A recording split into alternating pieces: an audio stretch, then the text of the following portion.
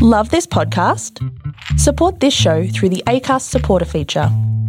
It's up to you how much you give, and there's no regular commitment. Just hit the link in the show description to support now.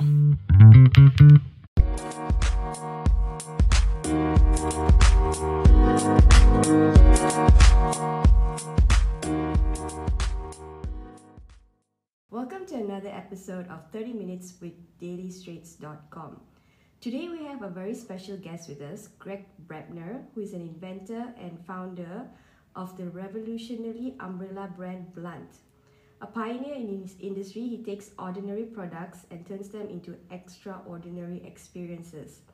Inspired by his father and having grown up in the workshop, watching him create amazing things from basic materials, Greig's extraordinary talents have evolved over time as he focused on the idea of creating a product that would stand the test of time and have mass global appeal. Originally from Auckland, New Zealand, Greig grew up in a small farm, spent a lot of time on the ocean, and enjoyed a free childhood in the great outdoors. Greig moved to London in 1999 for an overseas experience after graduating from Auckland University with a bachelor's in mechanical engineering.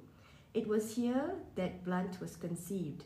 So today we're going to talk to Greig about the difficulties he had starting the brand and also marketing a business with a single product. Hi Greig, how are you today? Thanks for joining us. Hi, Thank you. Good to be here. How are you? Good, thank you. So no worries. All right, let's just dive right into the questions. Sure.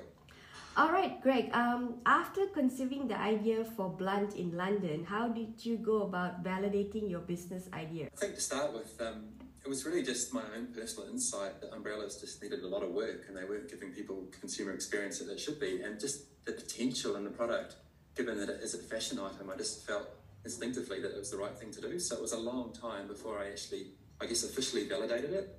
And it wasn't until, even 5 years later when I had a prototype and tried to sell some, that it was confirmed that it was the right thing to do. So yeah, initially it was just run on instinct, really. Oh, so you didn't go around asking people, what do you think of this idea? Or you just went on with your instinct, right? This needs to be done. Yeah, exactly. And I think a lot of people thought I was crazy because the umbrella, everyone had lost respect for it in terms of value. So no one was prepared to pay any good money for it. So it was like, everyone was like, why are you wasting your time on something that people don't want to pay money for? So I could ask them if they thought they wanted a better umbrella, and everyone was like, yes. But the fact was that no one was really prepared to pay for it until they actually saw the result. All right. So you went to London for work, right? For a work experience. Is that right? Yeah, it was just an overseas experience, so it was pretty casual. And it wasn't long after I arrived that just saw all these umbrellas on the streets, which we don't normally see so much in smaller cities like in Auckland, where I'm from. Mm-hmm. So it's really that initial insight that sparked my interest. Awesome. So you said just now people thought you were crazy. Is that right? So you did tell people that you wanted to do this. Who was it? Was it your friends or your family? Especially both. Sorry, both really. It was. I think I always wanted to invent a special product, and just the umbrella, I just got an obsession with it. So I think it was my obsession with wanting to do something with it that took so long that made everyone think that I was a bit nuts. Because it's not probably a healthy thing to obsess over an umbrella. So that was where it all started. So it was in 1999. So how long did it take for you to act and work on the first prototype? Like how long did it take? So the process went like this. So the first 18 months I got nowhere. So what I was really trying to do is, revolutionise everything about this product. And I was getting nowhere because I was just trying too hard. But when I realised that I needed to take the traditional umbrella and just keep the good bits from that and then work on the bits that weren't working, that's when I got my first, bit of success. But it was, I think it was about 4 years down the track by the time I actually had a working prototype. So it was quite a drawn-out process, and it wasn't that easy. So who produced the prototype for you? Was it in London or did you outsource it? No, I lived in London for about 2.5 years, and then I came back to New Zealand, and that's when I started doing the prototyping for real. Before that, I was just on the floor of my flat, trying to work away with really basic tools, which was only good for so long. All right, so okay, so you produced your first sample in Auckland, and then how did you test it? A lot of the testing was really just real world testing. So I lived beside a hill called One Tree Hill in Auckland, and it's Auckland's sort of renowned for bad weather at times. So whenever the weather got bad, I just went up that hill with my latest prototype and tried to test it. So there's nothing like real world testing. It's just, I guess that's when you use an umbrella for real. So if you can test it that way, it's the best way to go about it. Okay, did you give anyone else to test it? Like, or was it just you and close friends? Just people close around me, really. It wasn't until later that we got wind tunnel testing and did more official testing with universities and things like that. But to begin with, it was really just me trying to get insights of how well the product was doing and where I could work on to make it better. Awesome. So that was 4 years. So it was early 2000s, right? When you got the first prototype, is that right? 2004, I think, was the first prototype. But it kind of came in waves, like prototypes always being refined. So there was a version of it, around 2004. So you refined, how many versions did you refine before you decided, okay, let's go commercialize this product? Well, the initial time we commercialised it was actually in 2006. So made some in New Zealand because we were really worried about going to China into the industry up there, because we'd heard noises that if you went to the industry, it was from like the mafia, and any idea would just get eaten up and you'd never see anything for it. So we weren't keen to take it to China too quickly. So we tried to make them in New Zealand and made about 200 units in New Zealand, which was quite difficult. So working in our garages late at night and just putting these products together with super glue. And that was the first time we validated the product in the market.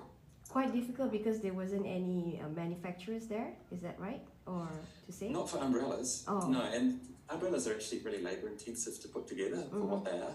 So we could get the components made, no problem, but the whole assembly process and getting the sewing done, there was no industry here. So it was never going to stack up, but we had to do it to validate it. So that was the first approach to getting them out in the world for real.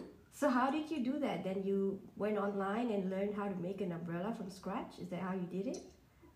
Well, they're actually quite simple, and because my design was my design, I knew how to make it, and my father had a plastics business, so we could get plastic components made. So, and then we got some components out of China and got some canopies sewn up by a local lady who was doing sewing. So all the pieces came together, and that final assembly was where a lot of the work was, just to put it together. So yeah, I knew what we were doing. It was just the effort it took to do it. Awesome. So I don't know if you could reveal your initial investment in this project. Also, before that, were you working, or by this time you were fully invested in a blunt? No, the first 10 years of this I was part-time.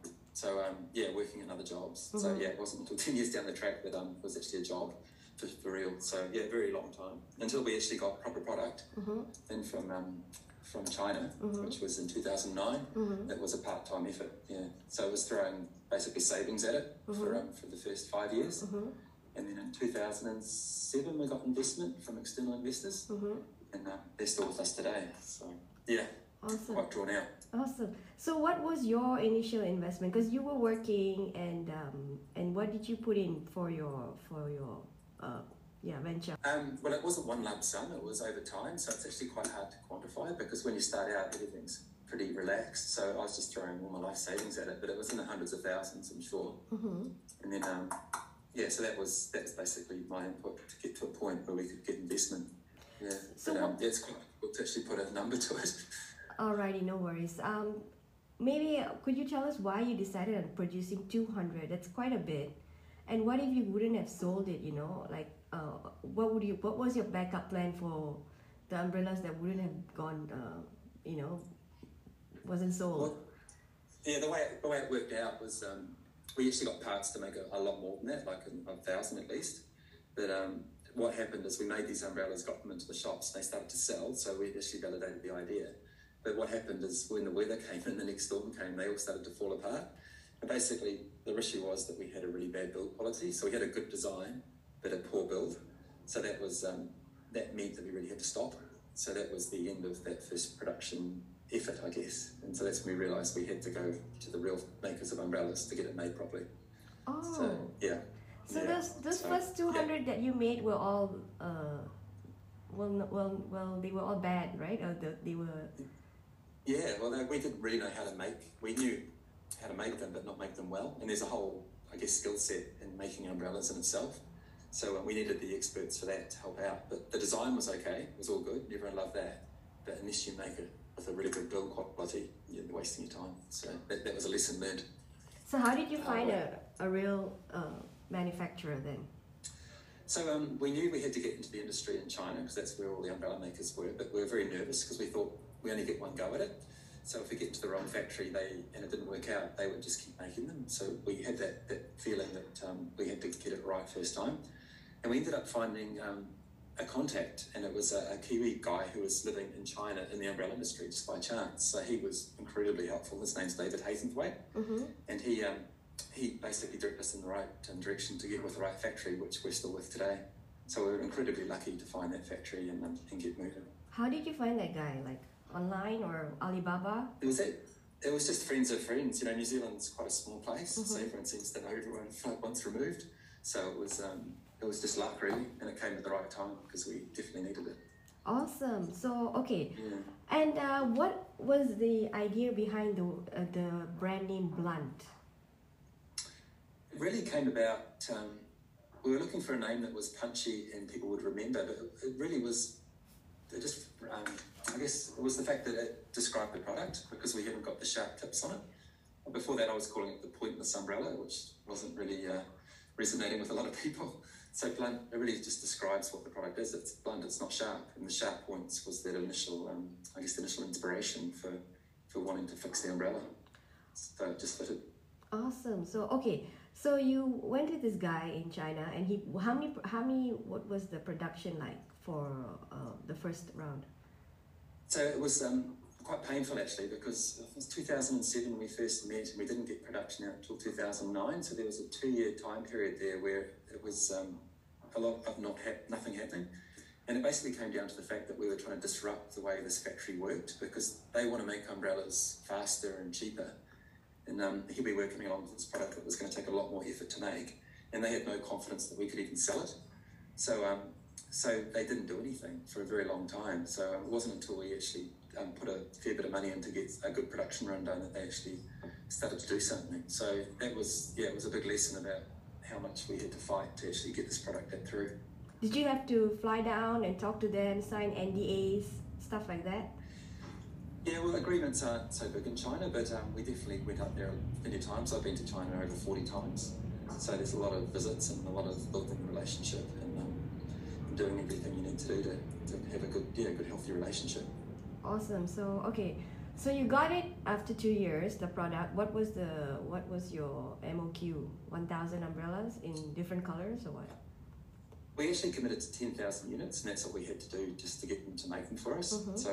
So we got the first container down to New Zealand and had a look through it, and I think about half of them were rejects. So and the other half needed a lot of reworking to get into the stores. So this was another big lesson for us, just in quality. And you can't assume anything when it comes to quality, especially when you're making something on the other side of the world and in the umbrella industry, because the standards in the industry just weren't at the level that we needed to do what we needed to do with this product. So it was from that day forward that we actually put our own quality control systems in place. So we have independent people come into the factory and check every single umbrella before they leave, which is quite a costly exercise, but it's something we need to do to get our quality at the level that we need to be at.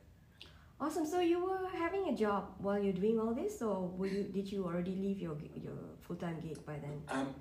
Once we got the first production out of China, then I was full-time on it. So, yeah. So when you say we, right, is it you and a bunch of staff or other members of the family?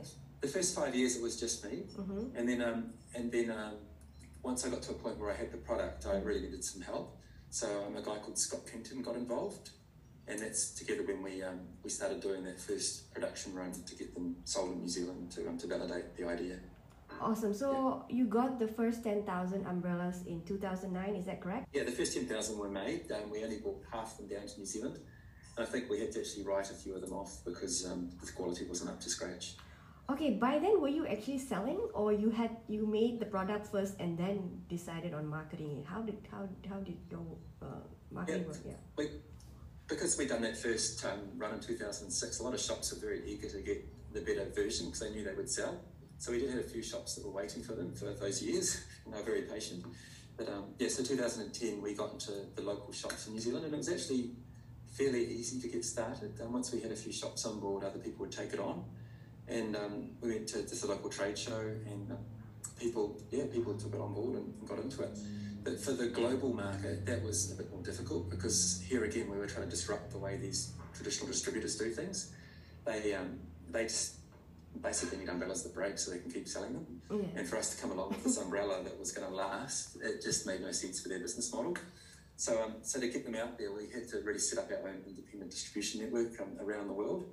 And the only way really to do that was just to make a lot of noise about what we had. And we did that really through PR. So we got a lot of articles written about us. We sent samples off to some magazines to write about us, and everyone seemed to love a new story about an umbrella. So it caused a lot of attention. So it was a great start. Awesome. Yeah. Okay, let me just take you back there. So when you first did the, you said just now, right, you produced the 10,000 umbrellas from China, and then shops were waiting for them. But you said they've already sold it before. Was it with the $200 umbrellas that you made earlier with in New Zealand? Oh, we hadn't pre-sold anything, so everything had to be sold once we got here. So we had a bit of stock for a while. Yeah, no, we hadn't pre-sold anything. No, it was just a case of investing in the stock and doing the work when we got the umbrellas to get them out to the world.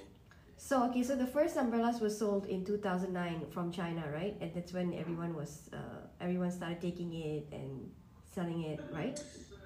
Yeah, so we basically got container loads. First one was down to New Zealand, where we are the local distributor, and we got local shops going.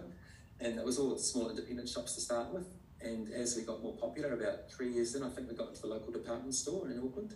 And that's when the popularity of it started to go up quite a bit. Once you're in a bigger store, people start to really take notice. And we've just steadily grown from there. So that's how New Zealand's gone. And then globally, we've had different distributors through the years. And it's always a little bit of a challenge trying to get the right partners in markets that will actually have the same ambitions as you to get your product out into the market. And it requires a lot of management. And when you're dealing with markets on the other side of the world, there's a lot of different things you've got to put in place to actually make them work effectively. So as a small company, it's been quite a challenge to make that happen. So we've spread quite thin, I guess, to begin with around the world with our product. Like, everybody loves it and wants it, but if you don't have all the machine behind it to actually sell it in an effective way, then you can have a few problems. So now our global strategy now is to actually focus more on specific markets and go a bit deeper as opposed to going wider with our offering. Awesome. So could you tell me, right, how did you approach the independent sellers? And they would take your product for free and sell it and give you the difference later, or how does it work?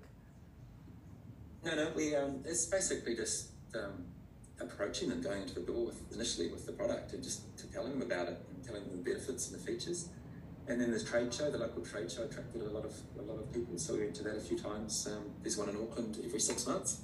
So just going to that and just talking to them about the benefits of a product that's going to last. And it's such a great gifting item too, so there's plenty of shops out there that just love a unique gift. And then for us, there's also the promotional market, so corporate gifting. That's actually a really big market for us, because people are sick of giving products that are going to break and that sort of thing, so we've got really good sustainable credentials. So there's been quite a few different channels to market, and then there's also been the online market obviously as well, where we can sell direct to our consumer.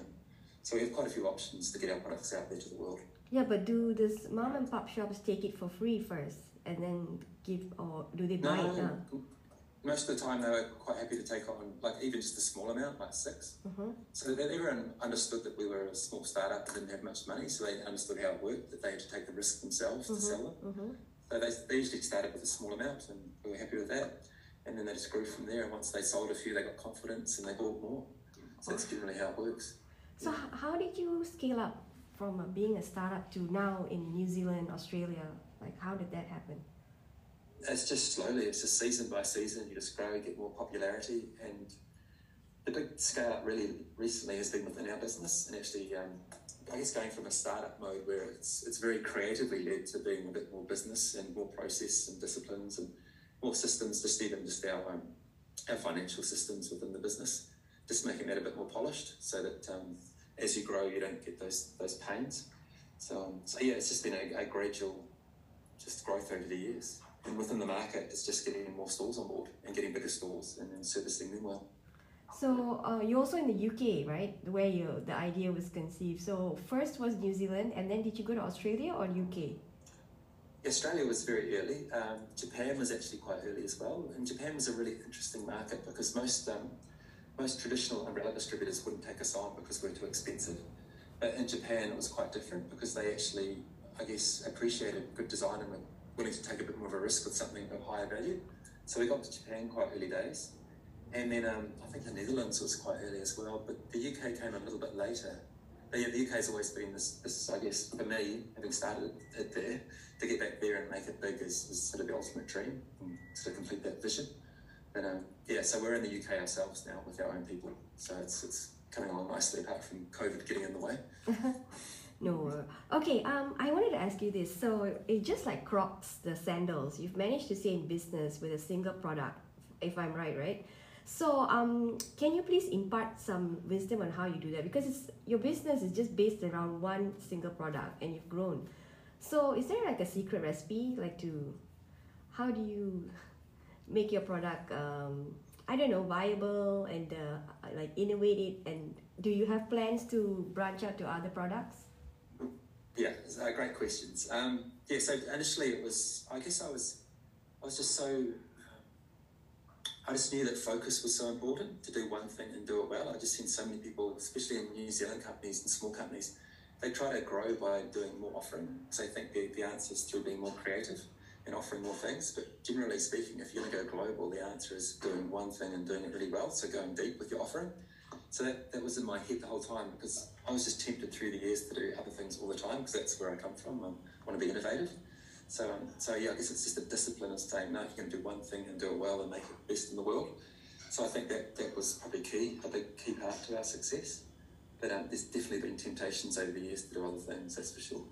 So how do you overcome the pressure to produce other products? Pressure. Yeah, because I'm sure people would say, why don't you do this? Why don't you do that? Because you've already had a successful product, right? Yeah, well, the reality is that the market is still untapped for what we've done. So the runway for umbrellas and what we've got is still huge. So everyone recognises that. So the work isn't in creating more offerings, it's actually in opening up the markets. So that's always been the problem, is actually how do you get the same product out to more people? So yeah, I'd love to be doing something else, and we will in the future. But we're just trying to put a bit more of a shape to how that looks because we need to continue with that same theme and take an ordinary product and make it extraordinary like we have with the umbrella. Awesome. Can you just tell me, okay, we'll talk about the price. You mentioned it just now that people were hesitant to take it up because it's expensive, but when I did a deep dive on the product, it has a 2-year warranty, and once something happens to it, you can send it back for repairs and stuff like that. So which other umbrellas do not offer. So how did you decide on the price point? Because it's about $100 an average umbrella. So it has, some of the umbrellas have good designs, like you've teamed up with illustrators, and but other times it's just plain and it's just a good durable product. So what is the price point, the percentage like? How do you decide on it? It really comes down to the value point, I think. Like our products, because of their lifespan and because they do last, the value you get out of that one product is so much more than a traditional umbrella. And then along the way, your experience of using it is so much better as well. So there's just plus. So that if you're talking money, then it kind of distracts from that value point. So really for us, it's just about getting enough money to obviously pay for the product, but also so we can do more of what we do well in terms of making better offerings. So it really comes down to the value. Like if you're going to buy, 10 cheaper umbrellas within a 2-year period and they all break, and it's the same cost as buying a blunt, but you get a way better experience and you get more attachment and more of that emotional connection with your product. So it really comes back to that value point that we talk about when it comes to price. Awesome. So when they do, if something does happen to the umbrella and they send it back for repair, is it free, the delivery and everything, or? Yeah, so everything about our offering is about having you own that product for as long as possible. So there's a whole lot of innovation that we're putting in place to help that. But in terms of repair, it's about, within that 2-year period, we'll do anything for free, obviously, to keep you going. But if it goes beyond that 2-year period, then we have a service that for a small cost, we'll fix the umbrella as well. So you're never on your own. So throughout the lifetime of that umbrella, we're always with you to keep it going and make sure that you have a good experience. So how do they send the umbrella back to you? Do they have a casing that you give when you buy the umbrella? Or? Yeah, so the umbrella does come in a box that you can put back in for postage if it needs to come back to us. And so there is that option, but it's quite easy to just to wrap it up and send it to us however you want to. So we have dedicated workshops in Australia and New Zealand that are just dedicated to basically repairing our umbrellas and have all the parts. And as we go into the future, a big part of the way we're designing our products is to make them in a system, a modular system of parts that can be easily connected together. So the latest umbrellas that come out now, the handle actually clips off like changing a light bulb, so that if your dog was to chew your handle, then we could just send you out a new handle and you could clip it on yourself, so that you don't have that inconvenience of actually having to send your umbrella somewhere to be repaired. So the same with the canopy can come off and put on. So if 3 years down the track you don't like the design of your canopy anymore, you can buy a new one, and we can send it out to you, and through some basic instructions from a video you can replace it yourself. So that's what we're working on for the future. It's just really trying to make our products like a Lego system that you can upgrade and accessorize yourself, just so that you keep owning it for as long as possible, which is a really nice sustainability story. Yeah, it is. Very, very good. So how does, now that I've seen that you're working with some artists to design, to make patterns on the umbrella, to give it like, a kind of swag look, So, and I've seen that you've teamed up with a Melbourne designer, and what is the future in that? Who else are you looking to collaborate with? Yeah, it's actually a really powerful thing for us, these collaborations, because because I guess we have our core sort of skill set in terms of creating this amazing product that looks good anyway, but to be able to put other people's art onto it just takes it to a whole new level. So it's sort of like this match of engineering and art. And by working with other brands that have their own fan base, their own tribe, it's actually really powerful for us as a brand to be introduced to a whole new audience by partnering with them. So it's just the fact, I guess, that we've got such a distinctive canvas for people to put their art on that we're quite attractive for this. So for us to go into new markets, like into Australia and Melbourne, to actually go and find an artist or a brand that can resonate with the local market and partner with them, it's a really nice, warm way to enter that market, and just basically to express us in a whole new way to a whole new group of people. So really powerful. Yeah, it's great. Awesome. Alrighty. So that's all the time we have for today, and we've got some good answers from you, and this would actually help people who have, a single product, who want to produce single products in the future, and then they can use your success story to, push them forward. So do you have any parting words for any entrepreneurs who might want to do a single kind of product, but they are unsure if it's a workable idea? What would you say to these people? I'd say two things. The first thing is just really test your idea with as many people as you can, because a lot of people, I guess, once you get too far down the track with an idea that maybe isn't right, you can waste a lot of time and money. So from day one, just be super, super sure that your idea has got the legs. And the second thing is just get some good people around you that you can trust and actually have been there, done that, just to bounce things off, so that you're getting the right knowledge. And I think the last thing is it's going to take time, so just be really patient. No, everyone wants everything super quick today, and I guess patience has just gone out the window a bit. So just know that if it's going to work and it's going to work long term, it's going to take a long time to get there. So you just got to, I guess, just be patient. Know that you will get there if you stick to your path and you've got a good idea. Awesome. Yeah, thank you so much for that, Greg. No problem. Awesome. Easy. Thank you. Yeah. Okay, all right, nice one.